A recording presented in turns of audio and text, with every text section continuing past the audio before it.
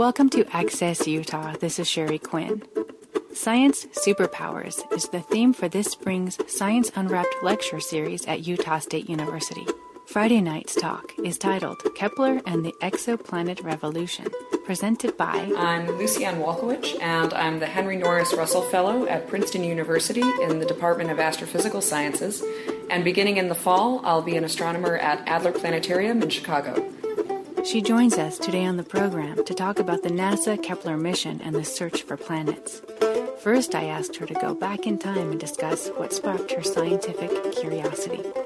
Well, I always liked science as I was growing up. I was always very curious about things, always conducting sort of home science experiments, whether it was hiding bread under the couch and watching what happened to it if you left it there for a couple of weeks. And when I was in high school, I was really interested in both chemistry and physics. And I really wanted to find some way of combining those two. So in, I guess, the summer after my junior year of high school, I was in a research program for high school students run by the New York Academy of Sciences. And I really got a great taste for research. I worked in a solid-state physics lab at City University here in New York. And I, after the program was over, asked the woman who had placed me in that lab if there was anywhere that I could work during the school year. And she suggested that since I liked both chemistry and physics, that I might like something like astronomy, which is a very interdisciplinary science and combines the two. So she put me in touch with a professor that did astrochemistry at NYU, and that's how I got exposed to it, and I have been doing it ever since. What fascinates you about astronomy, and what do you see when you look up at night? Growing up, I didn't really have a whole lot of exposure to the night sky because I'm from New York City. So while I think some of my colleagues come from a background where they either had small telescopes or they come from somewhere that they could really see the dark night sky, I didn't come from that. So I occasionally would see sort of dark night skies when we would go out to Long Island or something like that. But generally speaking, I didn't spend a whole lot of time stargazing as a child, but I still, heard about astronomical events when I was growing up. There was a big supernova in 1987 that exploded that made lots of the popular press, and so I remember very clearly that happening.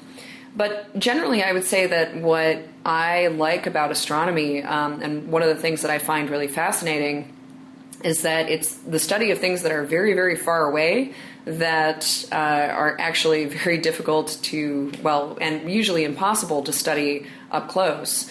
Most of the things, with the exception of objects within our solar system, and even not all of them, we can't travel there to study them in the same way that we would study things on Earth. And so one of the things that I think is really amazing is that, physics and chemistry, what's powerful about it is that it's the same here as it is in other parts of our universe. And so oftentimes what we're doing is taking observations of very, very distant things and teasing out how they work based on the physics and chemistry that we have come to know from our familiar surroundings here on Earth.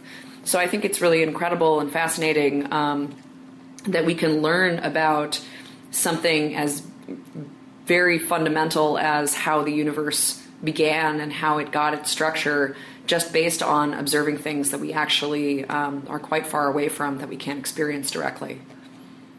Can you address the Drake equation and the probability that there is life on other planets? Well, the thing is that we don't know the probability that there are or that there is life on other planets. The Drake equation is not an equation in the sense of being a physical law. It's just a way of thinking about the probability that life might exist elsewhere, and that life would be somewhat Earth-like, because it is very much based on the number of stars that are out there, the fraction of those stars that have planets, the fraction of those planets that are like Earth, and then the fraction that have actual life on them. And if you think about it, up until really just the past couple of years, we didn't even have any measurements of how common planets the size of Earth were at all. We'd never found them at all. And it's really just been over the past couple of years, due in large part to the Kepler mission, that we've been able to determine what the frequency of planets that are at least the size of Earth, that have the potential to be rocky planets or planets that resemble perhaps Earth or Mars or Venus, the places in our solar system that we think that we either know life exists or we think that life might have once existed. And so really just in the past couple of years have we even gotten a handle on the fraction of planets that are potentially like Earth that exist around other stars. Now, it's great that we found that they're quite common, but we still, in many cases, we don't know what those planets are made up of, and we don't know whether there are conditions, even if they're at the so-called right distance from their star, where they might be the same temperature as Earth. That still doesn't actually tell us what it would be like to be an organism on the surface of that planet, and it certainly doesn't tell us whether there are organisms on the surface of that planet. So what we know at the moment is that there's a lot of potential real estate out there, but we don't actually know whether any of those places are inhabited.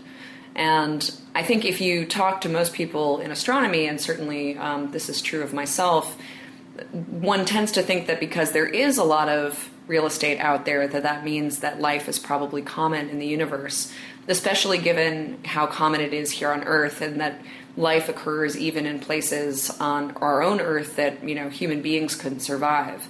But we don't actually know that yet. And so that's something that I think is really exciting, is that over the next decade or so, we'll be able to tease out what these planets are made of with some of the future missions that are planned, like the James Webb Space Telescope, which is the successor to the Hubble, that will tell us something about what the atmospheres of these planets are like. Then we'll actually be able to tell what they're made up of, whether they're really like Earth, and even possibly whether they have signs of life in their atmosphere. What does Kepler tell us, and can it determine the size of a planet and if there is liquid on it? So what we can tell from a mission like Kepler is the size of the planet and how far away it is from its star, based on how long it takes to go around its star or its year. And what that tells us, if we know how far it is away from its star, and we know what kind of star it's orbiting, which we can, the stars are relatively easy to see. We can't actually observe the planet directly, but we can observe the star. And so we get some idea of how much light it's receiving, and that's what we use as a proxy for what temperature it's likely to be. So in the case of Earth, a planet that goes around a star like our sun once every year is at about the right distance from the star to get just enough light so it's warm, not too cold, and not too hot. The fact that we can tell what size it is based on how much light it blocks when it passes in front of the stars, which is how Kepler actually detects planets, that tells us, it gives us some idea of basically how dense the planet is, and whether, in combination with other measurements, it can tell us how dense the planet is. And what we can tell is whether it's small or whether it's very large. Now, based on our solar system and the small planets that are here, like Earth and Mars, Venus and Mercury, and the very large planets that are here, such as Jupiter, Saturn, Neptune, and Uranus, that gives us some way of telling whether we think that the planet is likely to be quote-unquote rocky, or more similar to those small planets, or whether it's likely to have a big gaseous atmosphere the way that something like Jupiter does. But one of the surprising things is that what we found is that one of the most common kind of planets that's out there is these so-called super-Earths. And these are planets that are a little bit bigger than Earth and a little bit smaller than Neptune. And we don't have a super-Earth in our solar system, and so we don't have an up-close example of what those planets are like. And in some cases, they might have very thick oceans and be so-called water worlds.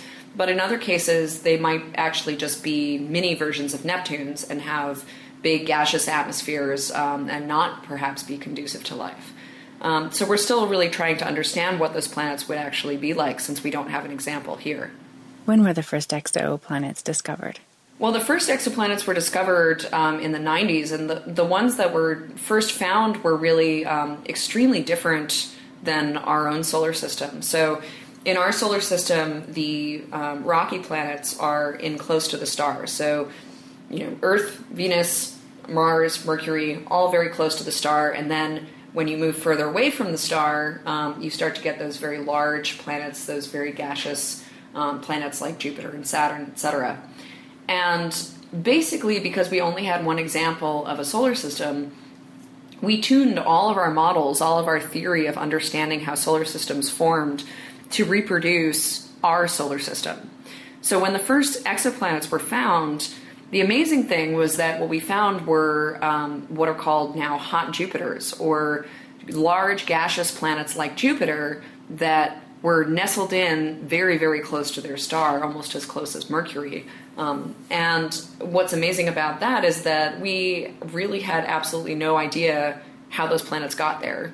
We used to think that to make a planet that big, that had all that gas, that you had to be far enough away from the star to make that happen. And the fact that we found these other planets, and they were the first ones that we found, really kind of shook up our ideas about what was possible in exoplanetary systems. I think that a lot of interest in exoplanets is really driven by interest in our own origins. We had for many years, for most of all of human history, in fact, only one planetary system that we knew of, and that's the one that we live in. And in particular, we live here on this planet Earth. And, we're a species that contemplates its existence and contemplates its origins. And so I think it's natural that we would want to see whether, of all of the stars in the sky that we look up at, whether any of them and how many of them have planets orbiting them. And then, by extension, how many of those planets are going to be planets like Earth? And then on top of that, how many might actually have life, and would that life be anything like us? Or would it be like the many almost alien-looking forms of life that coexist here with us on Earth?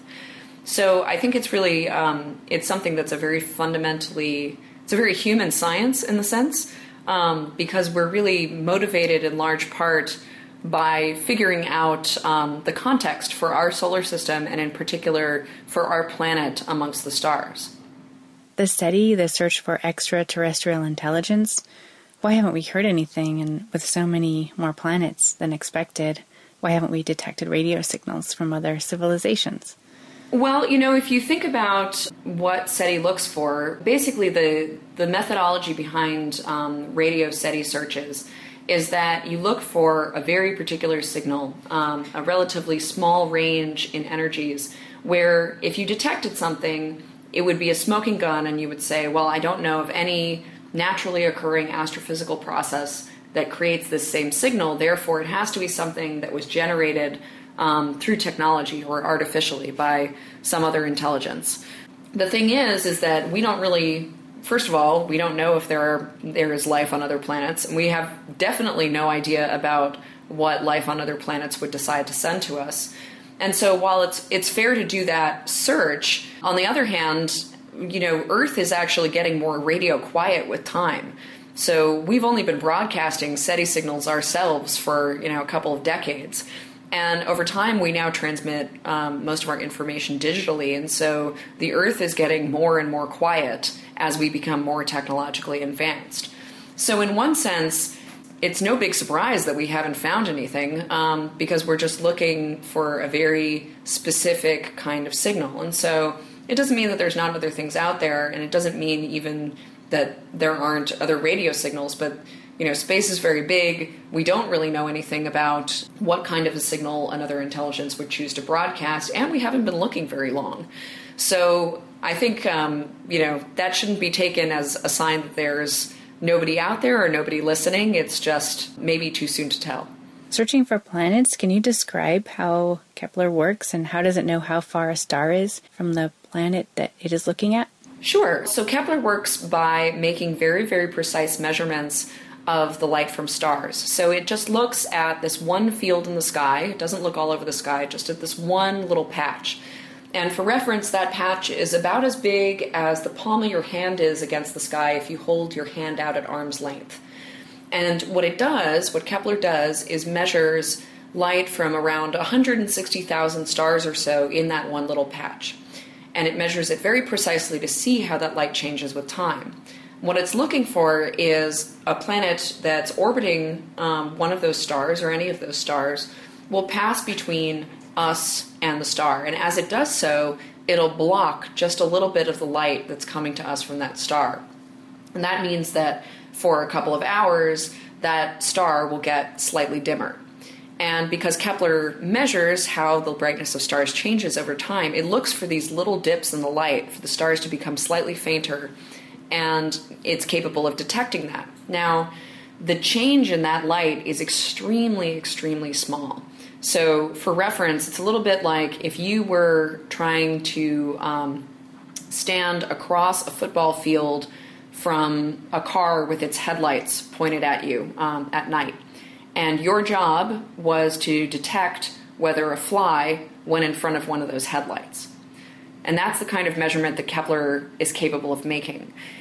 So in order to make those measurements, it means that you have to go up above the Earth's atmosphere, which essentially, as light comes to us from the stars, it's scattered through the atmosphere and it creates imprecision in the measurements. And so while there are telescopes that are here based on Earth that are capable of finding planets, they are not capable of finding planets that are as small as Earth, because the precision of the measurements that they can make is not quite to the ability to be able to measure something that's such a small change. Because our Earth is very, very small compared to our star, and so it only blocks a very tiny amount of light as it passes in front of the star. And so Kepler was launched into space in order to make more precise measurements and get those little tiny dips. And in fact, Kepler, when it was first proposed, the idea for Kepler was around for a long time. There was a paper written on it in the mid-'80s. And when Bill Barucki, the principal investigator of the mission, first started talking about this, everybody told him that it couldn't be done. And the reason for that was that the detectors, the CCDs, as they're called, which are exactly the same thing that's the replacement for film in your digital camera, because essentially astronomical telescopes are just really nice digital cameras with very fancy lenses. And so when Bill Barucki first started talking about doing this kind of mission, it wasn't yet possible with the sort of first generation of those detectors. But over time, they've gotten better and better. And so it's really, in part, that technology that has enabled Kepler to go and to make those very precise measurements, in addition to the fact that it's in space. Why is finding other planets such hard work? Well, that's really just a matter of time. In order to find a planet that is going around the star and transiting and blocking some of that light, you have to see it happen multiple times in order to be sure that the planet is there. And that means that planets that are in close to their star, that have a shorter year, so to speak, and take, just a couple of days to weeks to months to go around their star, then you don't have to wait as long to see multiple occurrences of that planet transiting the star. If you were to look for a planet like Earth, for example, Earth only goes around the sun every year, right? So if you, say, wanted to see 3 times the dip in the light caused by something like Earth, you would have to wait 3 years for it to happen over and over again. And so as you go further out from the star and the planets get farther away from the star, their year also becomes longer. And so that means that if you have to wait until you've seen multiple occurrences of these little dips in the light, you have to wait multiple years. So it's much easier to find planets that are very close in to their star, where their years are shorter and they make these little dips in the light much more frequently, than it is to find planets that are further out. So most of the planets that have actually been discovered thus far are planets that are relatively close to their star, within even the Earth's orbital radius or within the Earth's distance. What did we know before Kepler, and how many planets has Kepler discovered since it launched? Well, I think we're at a tally of something like over 3,000 candidates now. With many of the Kepler planets, those are what we call candidates until we can verify whether they're true planets or not. So up until about when Kepler launched around 2009, there had been, I think, roughly a couple of hundred planets found, mostly through very hard-scrabble work using ground-based or Earth-based telescopes. Since Kepler launched in 2009, there's now a gigantic list of planet candidates, over 3,000 of them. And what happens is that as Kepler discovers those signals, then scientists from all over the globe at this point go and look at those signals, and they try to figure out whether those signals are in fact caused by planets orbiting that star. And so in some case that means that we take additional data, that we actually try to additionally detect that wobble that will tell us that the planet is pulling on the star. And in some cases we just look to make sure that there's no what we call false positives or gotcha signals that would actually fake us out and make us think that we had detected a planet when in fact we hadn't. So probably most of those 3,000 plus candidates will turn out to be true planets in the end. But really the power of Kepler is not so much actually conducting a census where it just counts up all the planets. What its real power is telling us about the frequency of planets, and that was always its intention. And that's why it only looks at that one patch of the sky.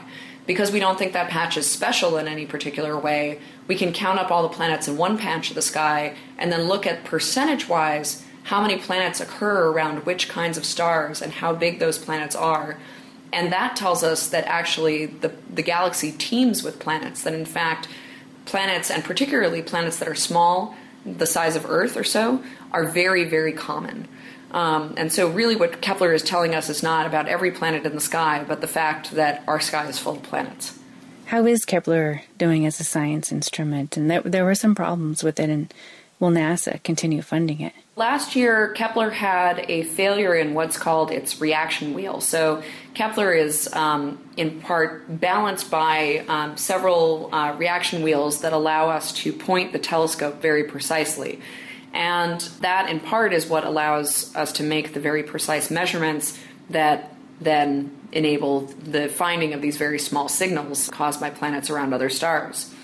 So when Kepler had a failure in its reaction wheel, it left us with only 2 of them, and you need a minimum of 3 in order to be able to point the telescope very precisely.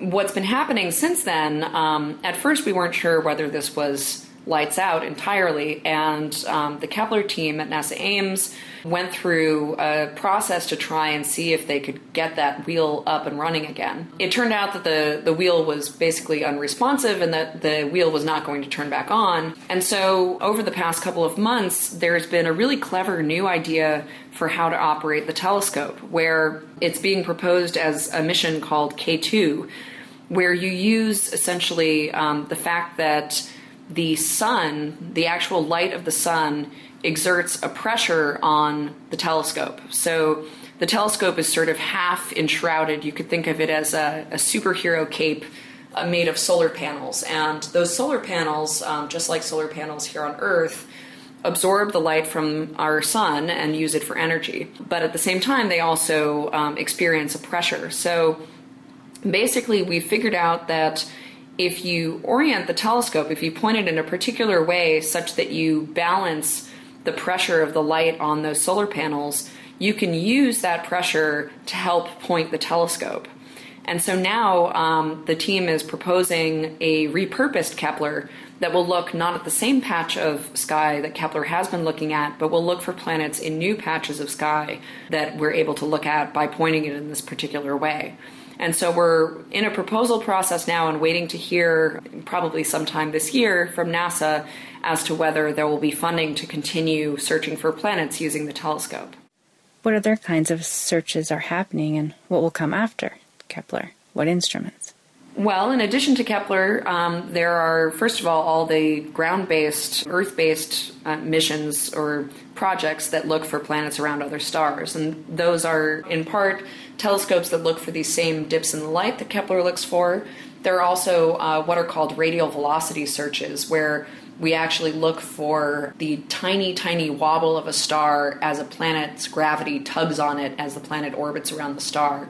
And that was the methodology by which some of the early planets were detected, and still something that we actually use to gain additional information about planets that we find with Kepler and also look for new planets themselves. So those are all ongoing. In terms of space missions, the next mission that will resemble Kepler to come down the pike will likely be TESS, which again is another planetary mission that looks for these so-called transiting planets, or planets that block a little bit of the light. And TESS will actually look at the brightest stars that can be seen. And the idea being that after TESS will come the James Webb Space Telescope, which will be able to characterize or tell what some of these planets are made up of.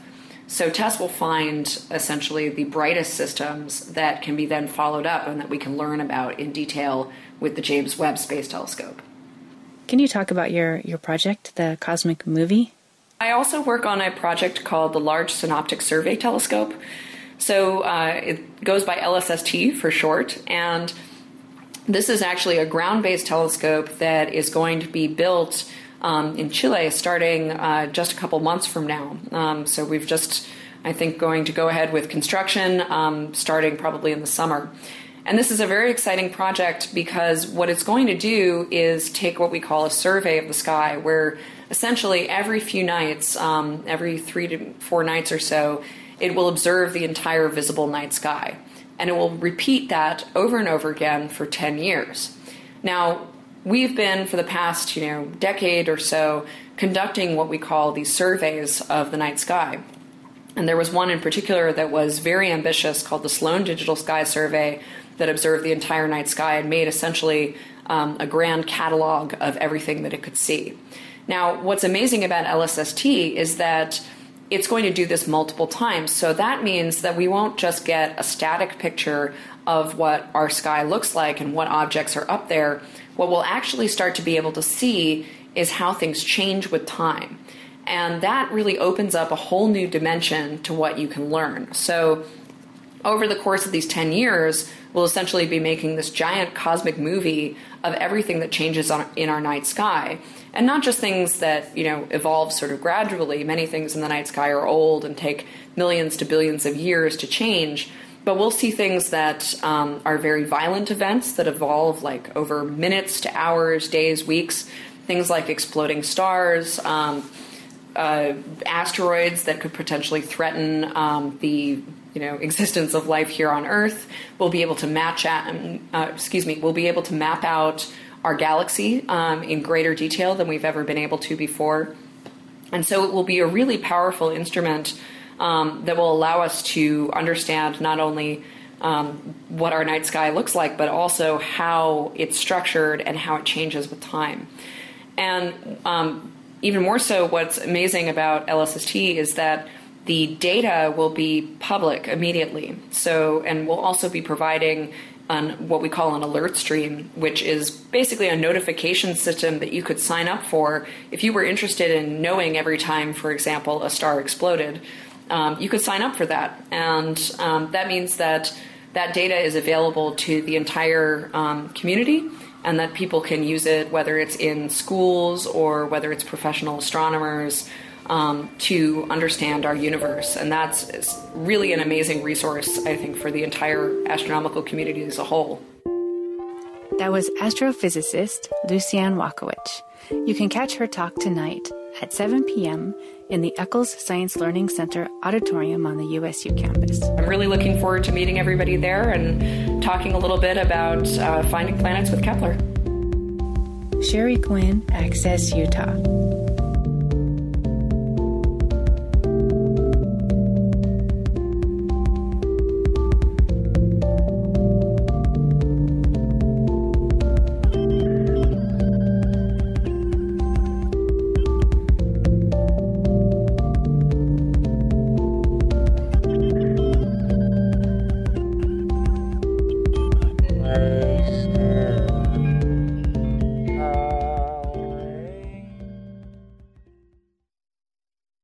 They say you often learn more from losing than you do from winning.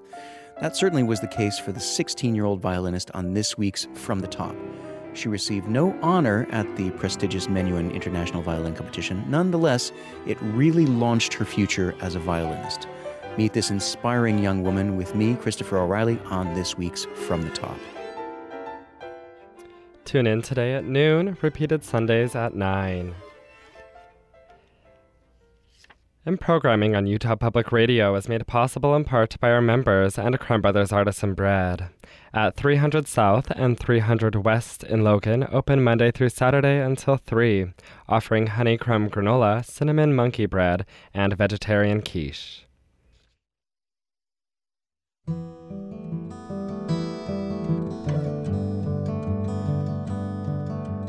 Welcome to Access Utah. I'm Sheri Quinn. Joining us on the phone is Joseph Marshall. He is an educator, the author of 6 nonfiction works, and has written 4 screenplays. Several of his books have been published in French, Hebrew, and Korean. His 2009 novel, titled The Long Knives Are Crying, about the Battle of Little Bighorn, won the Benjamin Franklin Award for Historical Fiction. Today he is discussing his latest book, To You We Shall Return, Lessons About Our Planet from the Lakota. I was born and raised on the Rosebud Sioux Indian Reservation. That's the official government label, I guess. That is still in the south central South Dakota, just right on the Nebraska border. And our indigenous name for ourselves is the Sichalu Lakota. I grew up with my maternal grandparents, my mom's parents, and they in the home, although both of them could speak English when they absolutely had to. The primary language in the home was Lakota, so I grew up speaking Lakota as a first language, and that experience of growing up as a child with them in that very traditional community is the basis for who I am, and that's the basis for my identity. Can you translate Lakota, the meaning of the word? Yeah, the word Lakota, if you say the state names of South and North Dakota with a D, then you're saying a word from one of the dialects of the parent language. There are 3 dialects, Lakota, Dakota, and Nakota, L, D, and N. I speak the L dialect or the Lakota dialect, and all 3 of those words mean allies or an alliance of friends. So, that's what our name for ourselves means. Okay. And can you describe what daily life was like?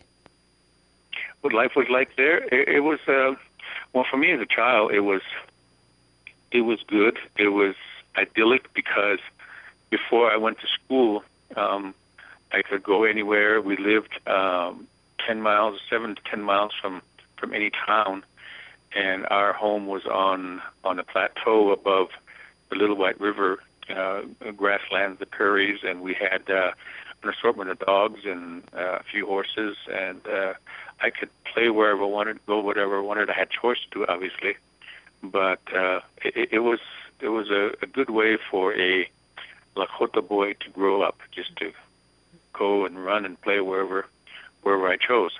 All around us were a lot of farms and ranches, but they were miles away.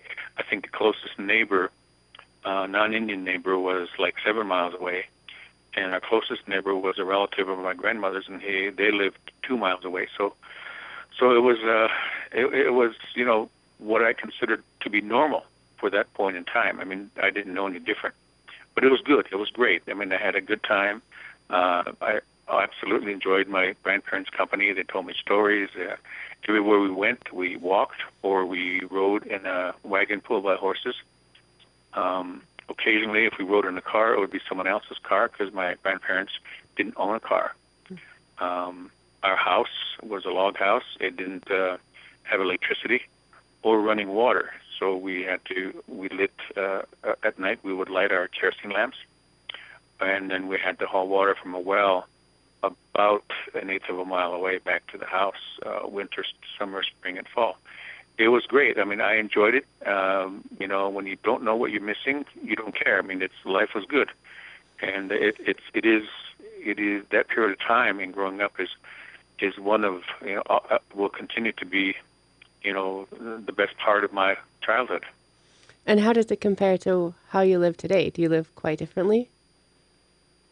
No, obviously, the life, the physical existence is a lot different. I mean, we have electricity and all that other stuff that everybody else has. I mean, life is different, and in a sense, I missed that simple, elemental lifestyle because there were not so many complications, and life was a lot simpler.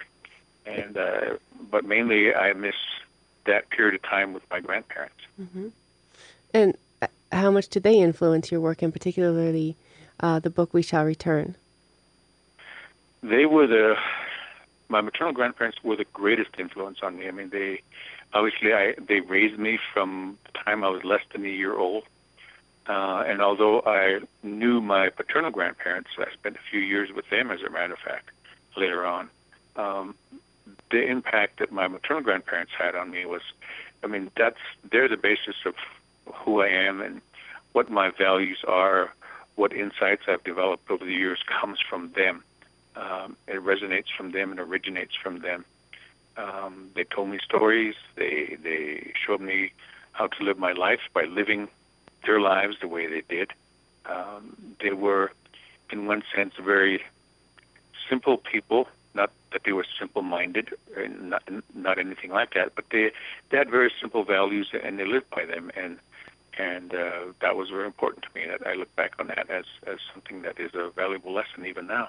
And what lessons from Lakota stories or traditions do you use in your writings today?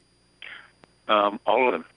Just about all of them. And not that I've written about all of them, but everything that I write emanates from that period of time in my life where I was had contact, almost constant contact, certainly with my grandparents, but there was a whole community of people their age, their relatives, and their friends, obviously my relatives as well, who were 50, 60, 70 years old, and they had stories to tell, they had lessons to teach, and so sometimes I was the only child in a gathering of elders, and everybody had something to say. And so I'm lucky that I could remember some of that. And so all of those things are part of what I write and what I say. So in a sense, although I'm the writer, I'm the voice, so to speak, I'm the outlet for a lot of those things that I learned back then. A lot of the stories that I heard came from that community and certainly from my grandparents. So it's always somewhere in my writing. And what do you hope that readers will get from the book, and what lessons do you hope to portray for the planet? Well, To You Shall Return is a book. It's more it's probably the most personal book I've written, in that I talk a lot about my experiences growing up on that 320 acres above the Little White River on the northern part of the Rosebud Sioux Reservation with my grandparents. And it's what they taught me about the land, how they related to it, that is the basis for the book. And it's all about understanding the reality of how man fits into the into the natural environment. And we're with many indigenous people, certainly with the Lakota, they adapted. They were part of the whole. They were not any better. They were not any worse. They didn't look at themselves as the dominant species. They looked at themselves as part of the whole. So that's the basis for what I learned from them, and that's what's in the book. And To You We Shall Return, the title is it's from a traditional prayer that a lot of traditional Lakota people use, and certainly a lot of Lakota medicine men use, and it's part of the prayer acknowledges the earth, what we call Grandmother Earth. And we say, Grandmother Earth, when our time is done, to you we shall return. And it's all about respecting that environment, that Grandmother Earth. So that's the basis of the book. And you say that the earth has gifts to offer, and can you elaborate on that, what those are, or what that means? Everything. The earth has everything to offer, even whatever we use. Certainly, as a child growing up, I knew where the water came from, and my grandfather would plow in the spring with a single bottom plow pulled by a pair of horses, and then we would plant our garden, and we would cultivate it and harvest it in the fall, and everything came from the earth. That's what they taught, and that was the reality of it. They could point out anything that was around and say, this is what the earth provides. The earth enables this. The trees are enabled to grow. The river flows. The air, everything is of the earth. And even if we look at today, everything that we use, whether it's plastic or glass or any other material, it was originally some state of raw material that came from the earth itself. We tend to forget that. We think that we've created it magically somehow, and that it's separate from the earth, and it's not. Everything comes from the earth. So that's why I say, or that's why many indigenous people say that the earth, everything is a gift from the earth, because the earth is the symbol of generosity. So that's the basis for it. Is for everything is from the earth. In the 21st century, as you know, we've become more attached to technology. Has that caused us to lose sight of appreciating the earth? Yeah, I think it does. I think that's a very true statement. No true statement was probably ever made. We think of technology as giving us superiority. I think technology certainly leads to arrogance, and arrogance causes us to look down on simple and elemental things. But it gives us a false sense of superiority, as far as I'm concerned, and it separates us from the basic elements that are there, that are of the earth. I mean, in the wintertime, we turn up the thermostat so our homes are heated, and in the summertime, we turn on the air conditioner, and even the vehicles that we drive in and fly in, the environments are controlled. So when we have that kind of situation all around us, we seem to think that we're apart from the earth itself, and we lose connection to it. And I think that's the ultimate danger of how we regard the earth. And we lose that sense of connection to it, and then we begin to disrespect it. And what is your outlook on survival of the human species? I hope we're around for a while. The earth is, some scientists say, halfway through its life cycle of maybe 10 billion years, and we certainly aren't going to be around for that, but I hope that our species are, and that sometime soon we begin to sort of reach a balance where we understand that the earth is a viable living entity, and that we treat it as such, instead of polluting the waters, the air, using up all the natural resources. And I think one way that we can survive as a species, as a human species, is to respect what is there, treat it with respect, because in the long run, whatever we do to benefit the earth, we're actually benefiting ourselves, because we will be recipients of what we reap, as far as how we've been abusing the earth, how we've been using it and abusing it. Is going to come back to haunt us, and it has in many ways. So I think that part of the key to our future survival is that we come to a balance, that we recognize technology for what it is, nothing but a tool. That it's not a way to look arrogantly down on anything else, but it's just a tool, and we reach a balance between that kind of an attitude and what is out there as far as the reality of what the natural environment is.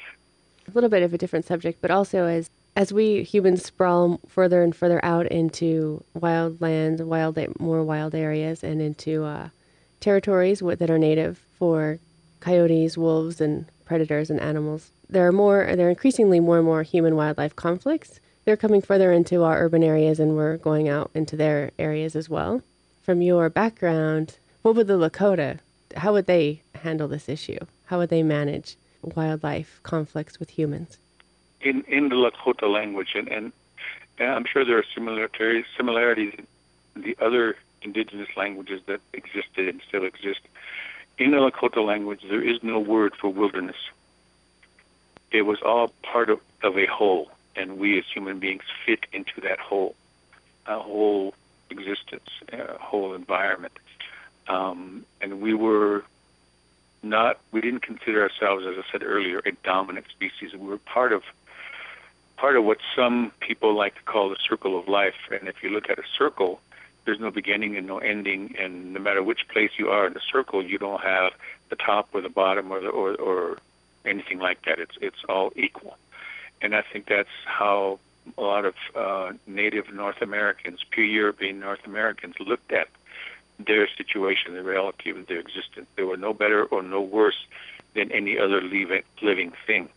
And they operated out of that reality. Certainly, humans hunted. They preyed on animal species that they use for food and so forth. And sometimes they had to defend themselves against some animals, like bears and so forth. But that was part of the reality of the way things were.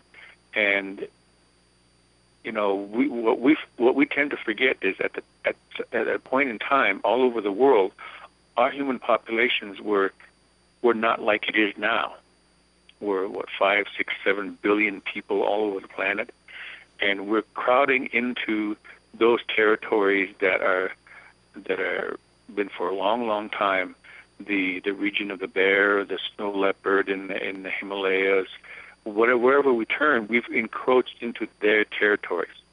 So, but then we somehow are misinformed, thinking they're the ones that are crowding into ours. We've established urban areas, we've established settlements and towns and cities in areas that was once theirs, and then we kind of foolishly say, well, they're coming into our territory. No, we're in theirs. We're causing an imbalance with the numbers that we have as a human population. And that's part of the consequence is that animals suffer. When a bear, for example, comes into an urban area and acts threateningly or attacks a human being, then that bear is probably killed. Hopefully, they probably should be, relocated somewhere where there is a wild area. But we tend to think that we have the first and foremost right to everything, and that's not a good way to think. And so that's the difference between how a lot of Native people thought about the natural environment and everything that was in it. They understood how to interact with other species, and there was a certain reality there. You just didn't go and provoke a bear, for example, because he was stronger. A lot of simple realities like that is how our ancestors operated, and I think we've lost the sense of those realities. Can you explain what you hope to accomplish with the book? How long did it take you to write? Yeah, the book, the project was about 3 years because it started and then another book came along, and so this book got shoved aside, and then we went back to it, and then the editor, the publisher, and I, we had to talk about the different approach for the book. So the book overall project was like 3 years, but it actually took me only about a year to write. Because I had to, attend to other obligations along the way. But what I hope to accomplish is just to create a simple awareness. I'm not a scientist. I don't know it all. But I am a citizen of this planet. And I come from a very different viewpoint than most people in this country. And that viewpoint is based in what my indigenous ancestors thought of the environment and how they related to it. So it's from that very cultural and very personal viewpoint. And what I want to do is create an awareness of that viewpoint so that anybody who reads the book can say, okay, well, this is one way that maybe we should think about incorporating, adapting, using in this day and age to relate to the environment. So that's what I'm hoping to accomplish.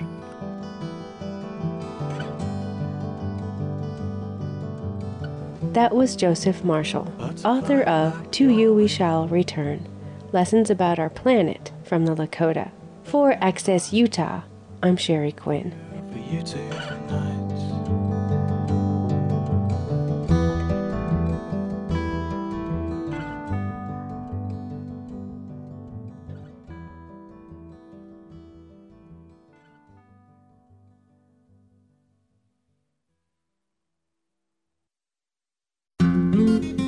Hi, this is Blair Larson, host of Fresh Folk.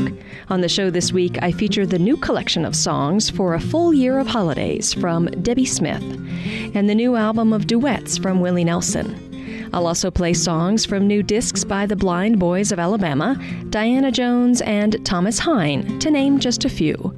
Join me this Saturday at 8 p.m. for Fresh Folk on Utah Public Radio. And programming on Utah Public Radio is made possible in part by our members and the College of Science at Utah State University, where students step beyond the classroom, participating in advanced research in the lab, field, and outer space. When students and faculty learn together, discovery follows.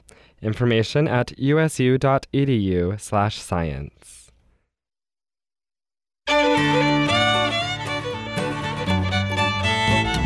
Welcome to the Beehive Archive, a 2-minute look at some of the most pivotal and peculiar events in Utah's history. I'm Megan Van Frank. This week, learn how more than 26,000 Utah school children helped purchase the silver service used on the American battleship USS Utah.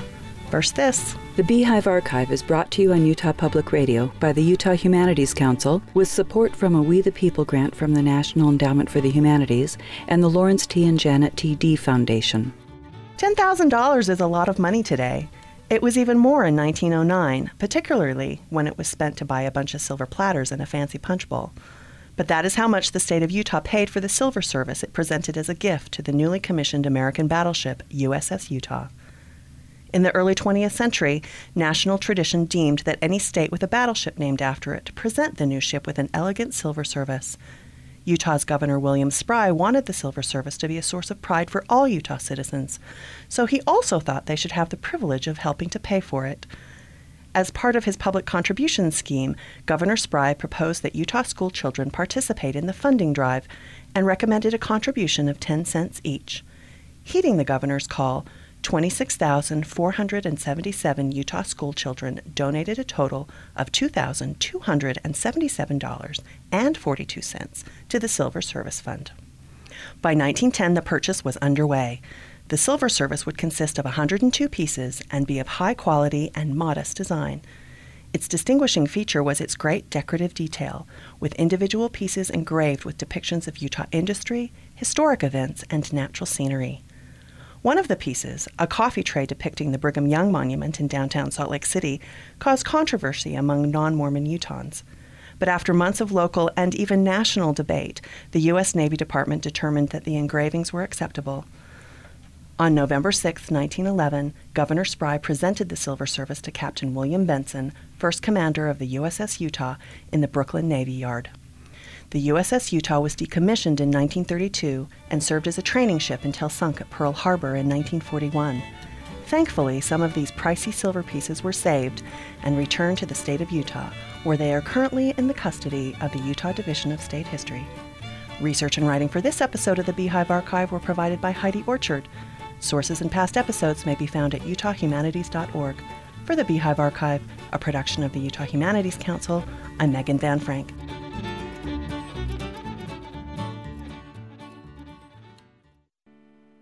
This is Utah Public Radio, KUSR HD1, 89.5 Logan, KUSK HD1, 88.5 Vernal, KUSL HD1, 89.3 Richfield, KUST HD1, 88.7 Moab, and KUSU FM HD1, 91.5 Logan.